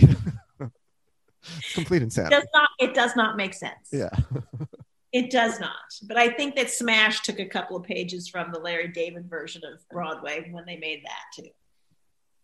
Did you always watch Smash? No, I did not. Oh, I think you should do that one next. Okay. All right. We'll put it on the list. So he sees Sanji is there, and Larry he asks him for the ticket. He thanks Larry for the ticket. And also Larry sees the guy's wearing the watch. He's like, "Oh my God, what the hell? Did you find that watch?" And he's like, "Yeah, I found it in the hotel." He's like, "Oh, well, that's David Schwimmer's watch. You have to give it back to him." And Sanji says, "No, finders keepers," which is not correct. That's not how possession of things works. Especially when you're an employee there, and you could get in trouble if like a customer said, "Oh, by the way, this employee found this watch that belongs to another right," and he guest of the hotel. Yeah. Not reality. Yeah. No, yeah, of course. It's just fun. They have a bit of a struggle. They're like fighting over the watch until Sanji finally gives in. But of course, Cheryl has walked in at this very moment and just says to Larry, "Why are you doing in the lobby 20 minutes with the show, fighting with a Sikh?" Which is a very good question from Cheryl's perspective. Why is this happening? She wants to know how the anniversary gift is going. And he says, "Alas, it has not yet happened, but I still have an hour after the show." And just about this, then of course Colbert comes again, and he hexes Larry again with his fingers. So now Larry is totally psyched out before the show, and the show's about to start. So he heads backstage, and Schwimmer's there waiting for him. And Larry gives him the watch. He says, "I found it." They make amends, and everything is great. Except Larry can't help himself. He asks one more time about the stewardess, and Schwimmer still won't tell him. Do you know what this reminds me of from Seinfeld is when they're filming in the end of season 4 of Seinfeld, the first episode of Jerry, and George makes up with the actor who's playing Kramer. Remember who he had thought had stolen the what was it, the orange or the snack or something when he came for his original the nuts or something. Yeah. And they make up right before they're about to start filming, and George says, "Just between us. Did you steal it?" And so again, it's LD being LD. Yeah.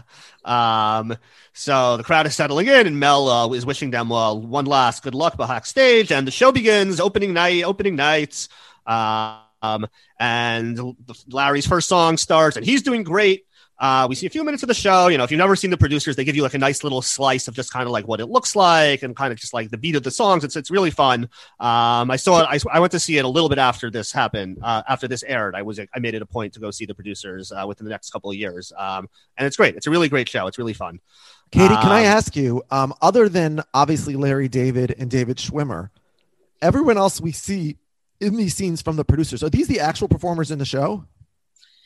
Yes. It's funny because it's now going through my brain right now because some of the interiors we shot in Los Angeles at the Pantages because they were doing the show there, and some of them we did at the St. James in New York.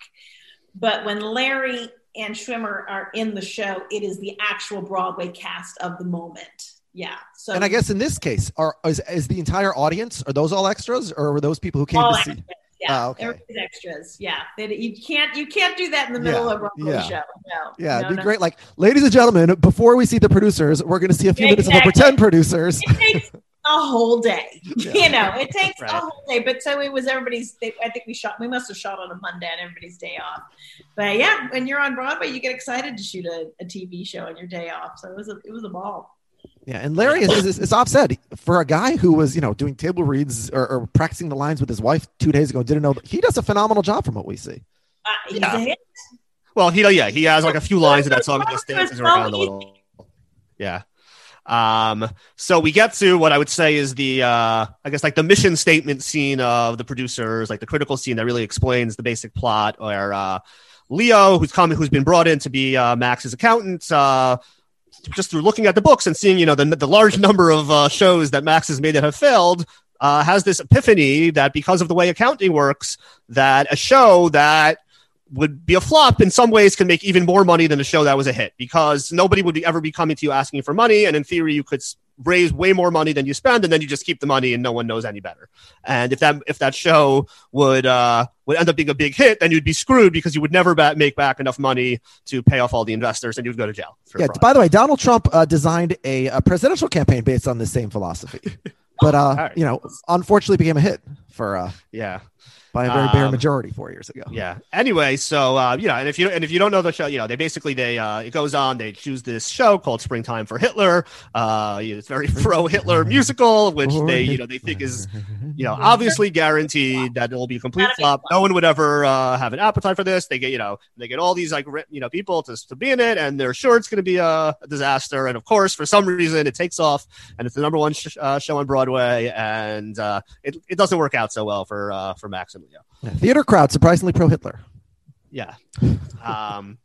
And right when Larry's in the middle of this turning point scene, he just gets completely stuck and he can't remember his line. I will say, I think Schwimmer does like a particularly bad job of like not helping Larry, like feed him the line. Like he keeps just like asking the question and just saying like, well, like he should like start saying it and then hopefully Larry will pick it up. Like he's like, I don't know if, obviously it's for the show, but meaning it's like, if he was actually doing this, he'd be like, what the hell? You like totally hung me out to dry.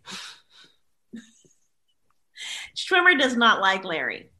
Yeah, right. So it's just like a part of him that's like, all right, let's see what happens here. Yeah. None of us at this point want to help Larry. Yeah. This is where we need to sort of stop and analyze, get into the scene for a second. The implication what happens is that because Larry forgets this line, people in the audience immediately within seconds are like, all right, it's enough for me. I'm on the way out. We even see Jerry Seinfeld, who, he's like, I'm going to leave. I would think that like watching Larry blow it in this way would be an even more noteworthy event, possibly more entertaining than, you can see the producers anytime with Nathan Lane, with whoever you want, Richard Kind later, but to see Larry David completely fuck it up, it seems like that would be quite a noteworthy thing. Not, oh, he forgot a line for 1 second, I have to leave. You are forgetting what the entire episode, particularly this last bit, is based on the movie. Yeah. Oh, yeah. Of course. Yeah. Movie. So, and from there on, right? This is exactly. Yeah. Yeah, this is exactly what happens. Yeah. No, I've seen it. But in the context of, if they don't get up and start going, you don't get them all coming back. Yeah, you just don't get that moment. Yeah, right. And it's like, oh, they got to their car and they heard on the radio, oh, the guy's doing good now, so I'm gonna go back. Yeah. Well, this happens sometimes in sports. You leave, if the team makes a comeback, you hear it and you come back. And as Av says, obviously there's play-by-play of the show. You gotta get Mel and Ann out of there. Yeah, word had already spread. They're like, oh, come back, he's good now. Yeah. Anyway, so he's just totally stuck, and he starts doing improv up there, and he starts complimenting Schwimmer on his head. He starts complimenting his own cheeks. People start walking out, including Seinfeld. Even Mel is like, oh God. Suddenly, Andy and the Sheik get into an argument in the crowd, and Larry starts seizing that as an opportunity to do some bits about Andy, and he starts riffing on him. He causes him the root cause of anti-Semitism. Yeah. He talks about the size of his jaw, and now the crowd is a little bit interested. They start returning to their seats, and within a couple minutes, he has them eating out of his hands. He's just like, they're like dying at everything he says. He gets his confidence back. He remembers his line. The best stand-up performance of Larry David's life. Yeah, and he basically talks himself out of it, and the show goes on. Meanwhile, Mel has already walked out, and him and his wife are backstage, and they're laughing hysterically at what a disaster Larry is. And it's at this point that Mel explains his evil plot, that they're thrilled because Larry's flopping, and they'll finally be free from the albatross of the producers. And Mel explains that as soon as I laid my eyes on him, I knew he was a disaster, like a storm that will destroy everything in his path. And they toast to the death of the producers. I have to say, these scenes with Mel and Anne Bancroft, is, of course, real life wife, and this drunk guy who's played by Bill Bell. I'm not sure who that is. Totally delightful scenes. Very impressive to me that Anne Bancroft agrees to go on and do this. Obviously her and Mel are having a grand old time themselves. I really, really love these scenes. They're just, in the bar getting drunk with celebrating with some random drunk guy. Do we know who that guy is, or he's just a random drunk guy, basically? Bill Buell? But yeah, that's Bill the actor's Buell? name. Yeah. Yeah. Gosh, I think I do know him. Hold on. His credit is actually drunk, which is a great credit. Yeah, that's him. He was on Boardwalk Empire, it says. Yeah. Oh, he works a lot. Yeah. He's funny. Yeah, I don't know him. But I mean, that's like, especially if you're, a relatively unknown actor, what an opportunity of a lifetime. Like, get drunk and sing with Mel Brooks and Anne Bancroft. That's pretty cool. Yeah, fun. And Annie and Mel were just such a great team. They were they really loved each other, and were just always thick as thieves and having a ball. So, to get her to work with him, I don't think you had to beg. Yeah. Meanwhile, the show is going on, and Katie enters the show part of the show. And meanwhile, we cut back to Mel and his wife, and they're singing and dancing with the drunk stranger. And they see people shuffling out for intermission. They say, "Oh, we got to go hide because they're going to be so angry and miserable, and they're going to take it out on us." But they're shocked when it turns out the crowd comes in jubilant. Everyone's, screaming and excited and laughing. And someone yells out, "Larry David the producers is going to run for another 5 years." And Mel's like, "Oh my God, we need to think." But his wife is completely despondent, and of course echoes the classic scene from the movie and starts shaking and saying, "No way out, no way out." And everyone heads back in to watch the closing number, and the crowd reacts with an uproarious standing ovation. Larry David, Broadway star. And as the cast comes out for their final curtain call, Larry spots Cheryl and looks over and mouths the words and symbols with his hand. 1 hour. He still has 1 hour until his anniversary gift expires. And with that, Larry David's opening night into Producers ends. This is season 4, episode 10 ends. That's the end of our episode. Well, maybe Larry kept that number of the fellatio teacher. Feeling more confident now. Yeah, she could be. If he got her a ticket to the show, maybe he gets another chance with her. Exactly. Maybe she's there. Yeah. So very similar ending to season 4 as season 3, where what looks like is going to be a disaster. The opening night of his restaurant becomes a shocking success. And then we never hear about it again. The next season of Curb, it has disappeared from the ether, not even referenced as a thing he did in the past. And once again here, Larry David, an astounding success on opening night. And apparently it's a one-time performance because season 5 will start, and no reference to him ever being on Broadway. He's back in LA, and life is just exactly how it was before season 4 ever commenced.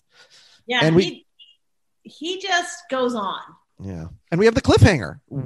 Whatever happened in that last hour? Yeah. Did he cash in or not? We'll never know. I think we know. I think we've been given enough evidence of what the eventual answer. So then, who is it? Is it Katie? Has he won back? No. He finds someone. It's going to happen, and he somehow it doesn't happen. That's my assumption. Oh, so you're saying it doesn't happen? I think he's confident. I think he's confident at the end of his. Yeah, that could be. He just has to turn off his brain for like 20 minutes. That's it. 20 minutes, please. Right, fair enough. Well, from the time they get, they leave the theater to get to where they are, I'm including travel. That's what his dressing room is for. New York, you don't know New York theaters very well. Yeah, I don't. I agree. I've lived in New York, but I don't know. Yeah, I'm not great. But yeah.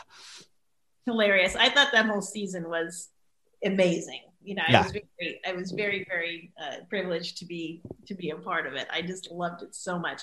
But I got to say, my favorite episode of that whole season was when he picks up the hooker to use the HOV lane. Oh, yeah. My God. Yeah, that's a very fun one. So funny. Yeah. And the whole premise. And then they find out that, remember that guy? You must have talked about that during that. Yeah, there's a really good Netflix documentary about it. I don't know if you've ever seen it.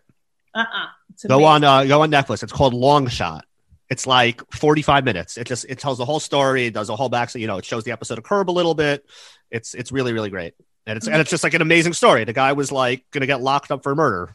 Yeah. And he was And at amazing story. he was at a ball game, and he was And telling hilarious. the whole time. Yeah, and Larry saved his life. I think what's so impressive about this I have season of frozen. Curb is, first of all, it's a completely like revolutionary idea that we've never seen on TV, and it's so meta. And how all along the whole season, it's just following the narrative of the producers. And even though it's telling you that, it's screaming it in your face. It's like, this is the producers. There's Mel Brooks, and yet we still don't realize it until we see this final episode. And then it's like, oh, I need to go back and rewatch the whole season. This was happening all along. But it's not only that it's mirroring that, but it's also mirroring season 4 of Seinfeld, which also did the meta thing of Jerry Seinfeld and George and everyone else playing a show called Jerry. And so Right. it's the way that he sort of does both of those. It's really brilliant, again, because he does it right in front of our faces. And yet we don't, it's almost like the Sixth Sense in sort of a horror movie kind of idea, where it's like, once you realize it, you're like, oh my goodness, that's so brilliant. And how did I not notice it the whole time? Yeah. And he's amazing. Yeah, I think this is like one of the best twists ever done on TV for my money. Like it's brilliant, and the best ones are the ones where you had no idea. And then when you go back, like you see all the clues, and like you're like, I should have gotten it. It was staring me in the face, and you still don't. And The Sixth Sense is a very good example of that. But like this is like almost up there. Like it's just so well executed. It's amazing. I really think it was a brilliant season, and yeah, all those clues.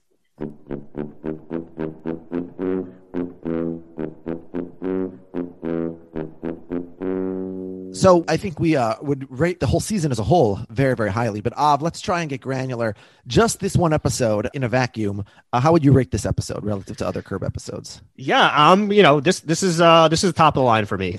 This is one of my favorite episodes of Curb. But we just went into how the whole season works, but it's this episode where it all crystallizes, and the fact that you could have like basically have not told the audience this for 9 episodes and then pull it off in this episode to kind of like seal the deal is so good. I've said multiple times in this episode like that something was like one of my favorite bits from all of Curb, like the OCD thing, the hotel thing, just Colbert is amazing, great guest stars. It's just like this is an all-time great episode of Curb as far as I'm concerned, and I give it a pretty good full 5 pretties out of 5.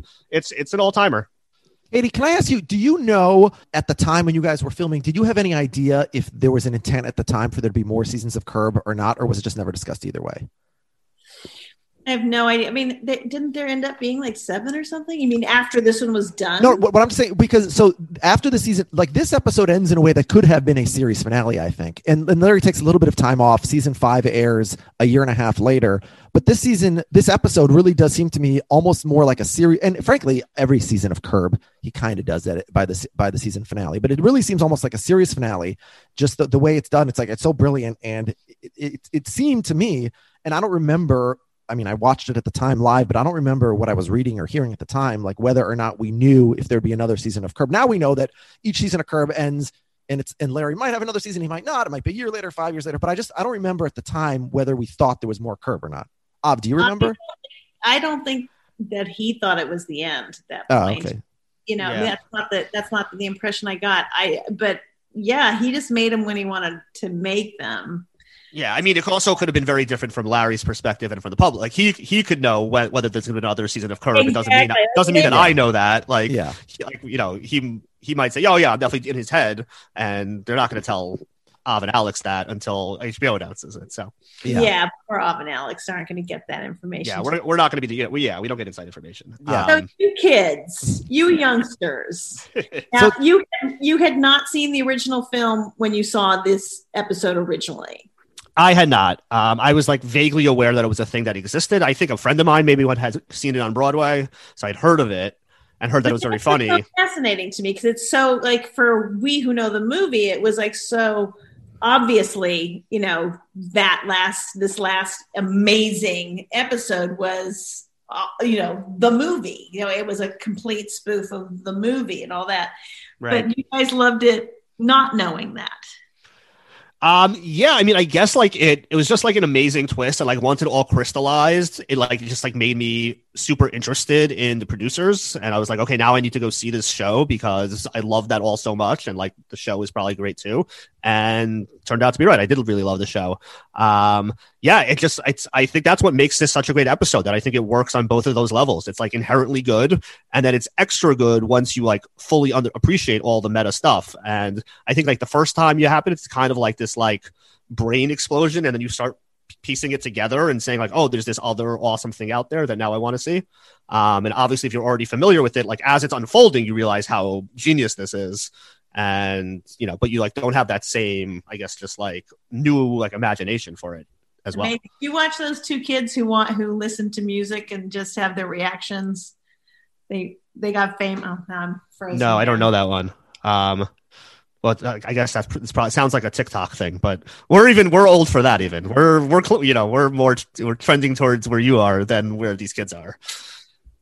I will say, but I'm like Av also. I saw it in the sequence of, I saw the season of Curb with really, I had heard of the producers because I was aware of Mel Brooks, but at this point I'd only seen, I'd seen a number of his movies, but I don't think I had seen the producers yet, for sure not. And I was aware of it, a Broadway show, but I hadn't seen the Broadway show either. And so for me, I picked up after I saw the finale of the season. Oh, that's what they're doing the whole season. And then after that, I went back and went in to learn all the stuff about the producers and to watch the Gene Wilder movie, et cetera, et cetera. I will say what I had seen Seinfeld though, obviously before I saw this. And so that's why I think the first time I saw this show in 2004, while I realized, oh, there's a whole producers thing here that I don't yet understand, I did understand that it was a similar parallel to Seinfeld, which is why I mentioned that one also. That's hilarious. This was the hardest episode of the series yet so far for me to rate, in our 1 to 5 Pretties ranking, because I don't know how to separate this episode in a vacuum from the whole season. And the whole season is undoubtedly, pretty, our full 5 Pretties, just completely brilliant idea. And I don't know how to separate this episode from that. And so I'm going to put this episode only at 4.5. I'm not going to give it the full 5. And the reason is because I think you really need to have seen all season to really appreciate the brilliance here. Whereas the Survivor episode last week or the Carpool Lane episode a couple weeks before, you could show that half hour to somebody who doesn't understand anything else about the season. And, Larry in the Carpool Lane or a Holocaust survivor getting into an argument with Colby from the CBS show. I think those things in a vacuum even would be hilarious. So I'm going to give it 4.5. It's still, one of the 3 or 4 funniest episodes that we've had of the series so far. And obviously the season as a whole gets the full 5 Pretties. Am I allowed to rate? Yeah, give us a rating, Katie, please. Yeah, we would love it. Because hearing your logic infuriates me. I think that because you have to watch the whole season and this final hour brings it all together, that it is such a satisfying end to the season and wrap up of everything that you've been accumulating, whether or not you realize what you're watching or not. That final episode brings it all together and is a pretty great. You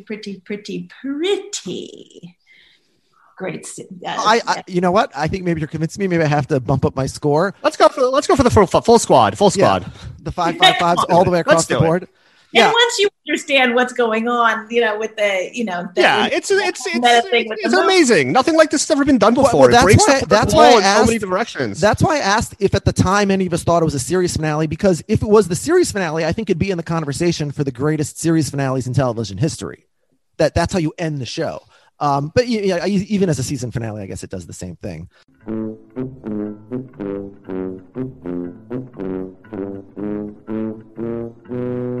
Katie, who's the come with guy? Who's the or come with gal in this episode, in your opinion? What does that mean, the come with?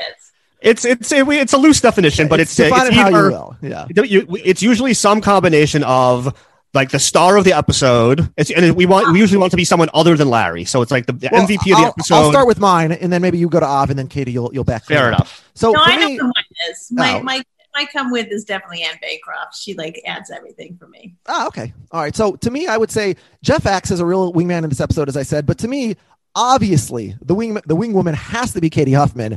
She's willing to be Larry David's anniversary present. She gets farther than anyone else ever does. Like, that's Larry's dream the whole season. And Katie Huffman says, "Here I am." And so, I mean, I changed my vote to Katie Huffman. Oh, yeah. Good. I've convinced you. Yeah. Well, we're full squad again, because I too chose Katie Huffman for the come with gal, not only because she was willing to sleep with Larry, not only because she was willing to defend him against David Schwimmer, but also because she was willing to come on our podcast. Also true, yes. And that's the ultimate come with gal, is someone says, hey, you want to come with me onto my podcast? And she says, sure, that sounds great, strangers from Twitter.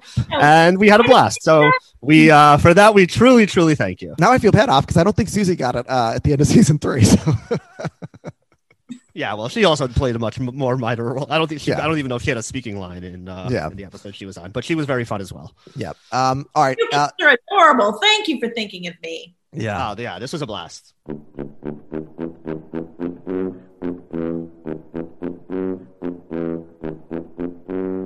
Okay, so then and then the other award that we give is who is the worst person in this episode. To me, the worst person is Stephen Colbert's John, the insane tourist. For no reason, he goes off on the star of the show he's going to see, tries to put a hex on him. I'm not really sure why Stephen Colbert is so evil here, but to me, he's the worst person. That's so funny.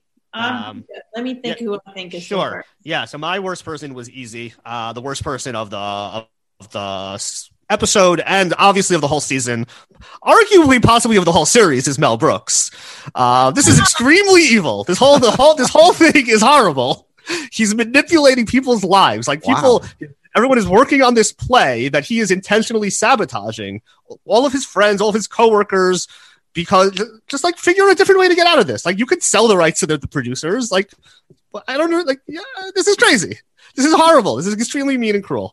I think he might be the worst person in the series so far. Wow. You know, because everybody else, it's like, his crazy neighbor Dean, like he acts like a complete asshole to Larry. Andy Portico. He's not doing this like months long scam of all the people in his life. Yeah, if you're real life Katie Huffman, he's trying to like ruin your career, basically. Yeah, this could like selfishness. Take away my job. Yeah. If you may have left the job to come do this, and now it's going to get canceled after the first night. And, it's not necessarily the case that everyone involved with this production is going to go be able to get another job the next day. He's like destroying homes. This is horrible behavior by Mel Brooks. This needs to be talked about more. I think I got to go much more subtle than that. Fair. I was thinking more big picture. I think it's Schwimmer. I think he's the evil in this episode. He's very covert. He's often whispering. He's demanding money for a watch that, he could buy 1,000 of. Of course. Pass it out if he wanted to. There's something subversive, something a little bit dark about that character he's playing. He is not hoping for Larry to be a success. Yeah. I'm going to go Schwimmer because, we all fall in love with him as whatever his name was on Friends. What was his name?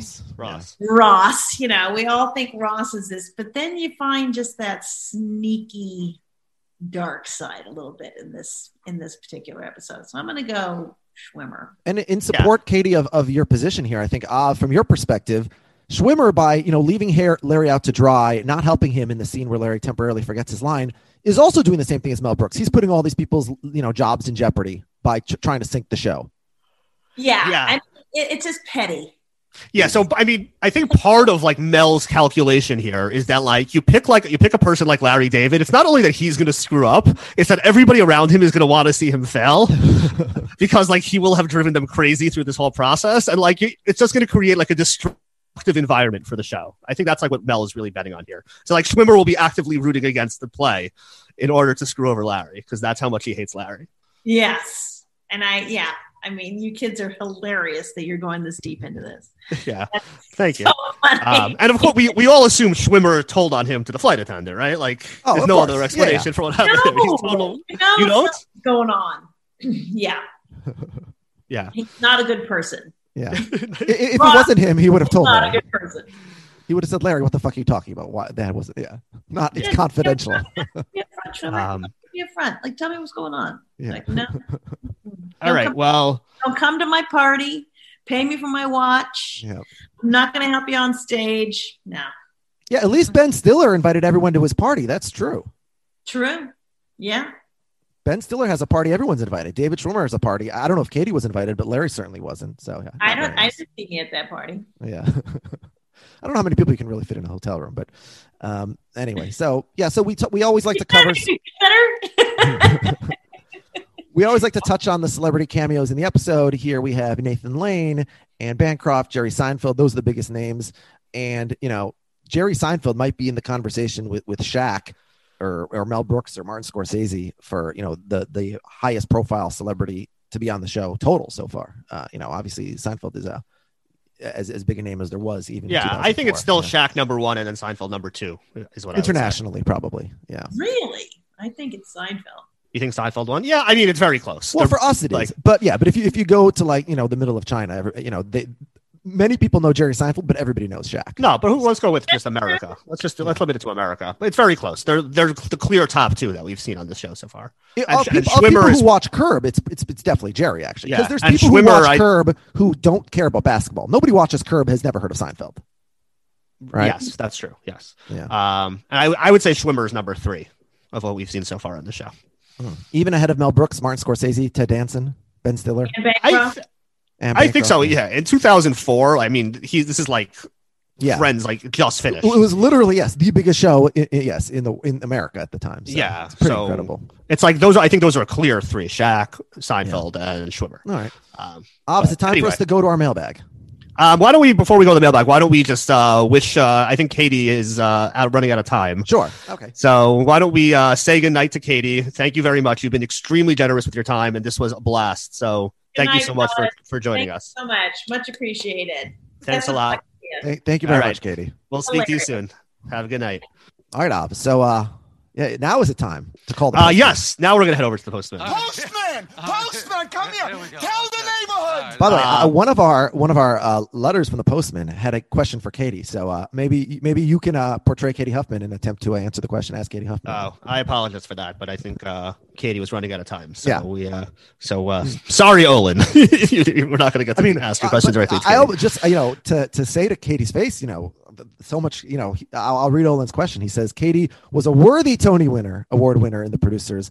I love her establishment of the character Ula that built a lot of layers to the character from the original film.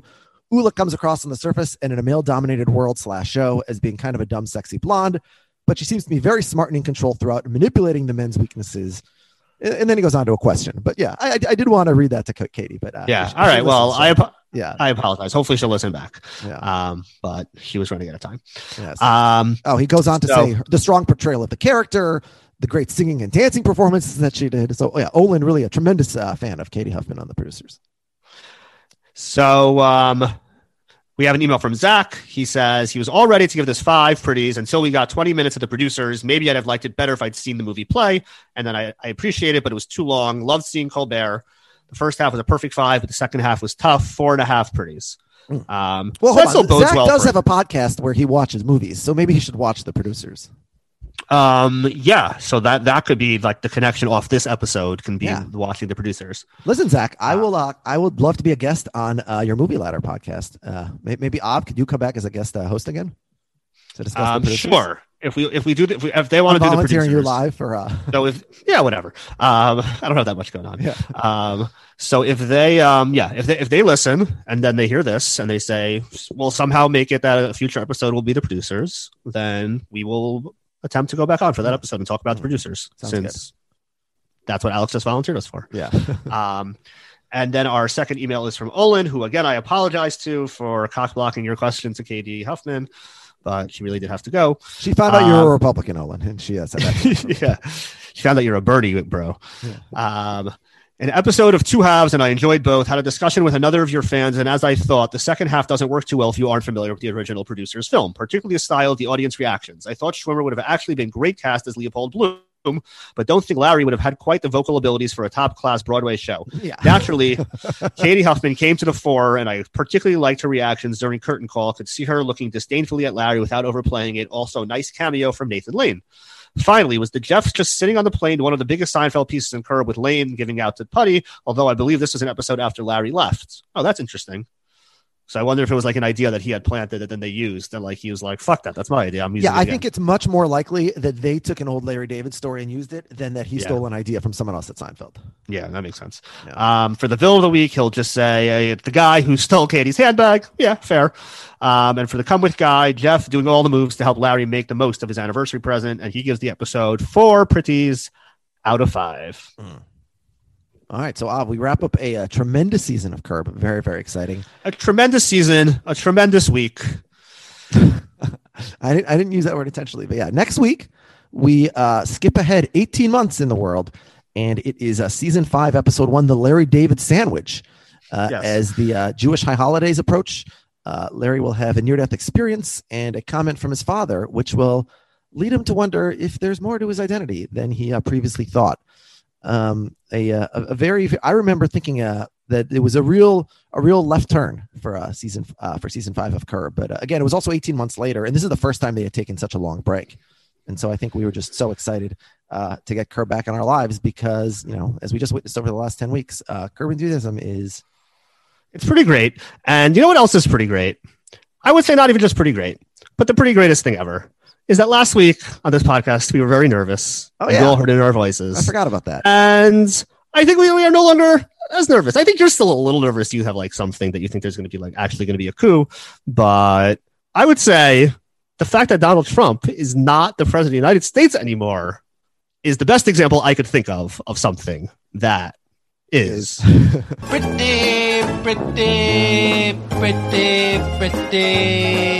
good.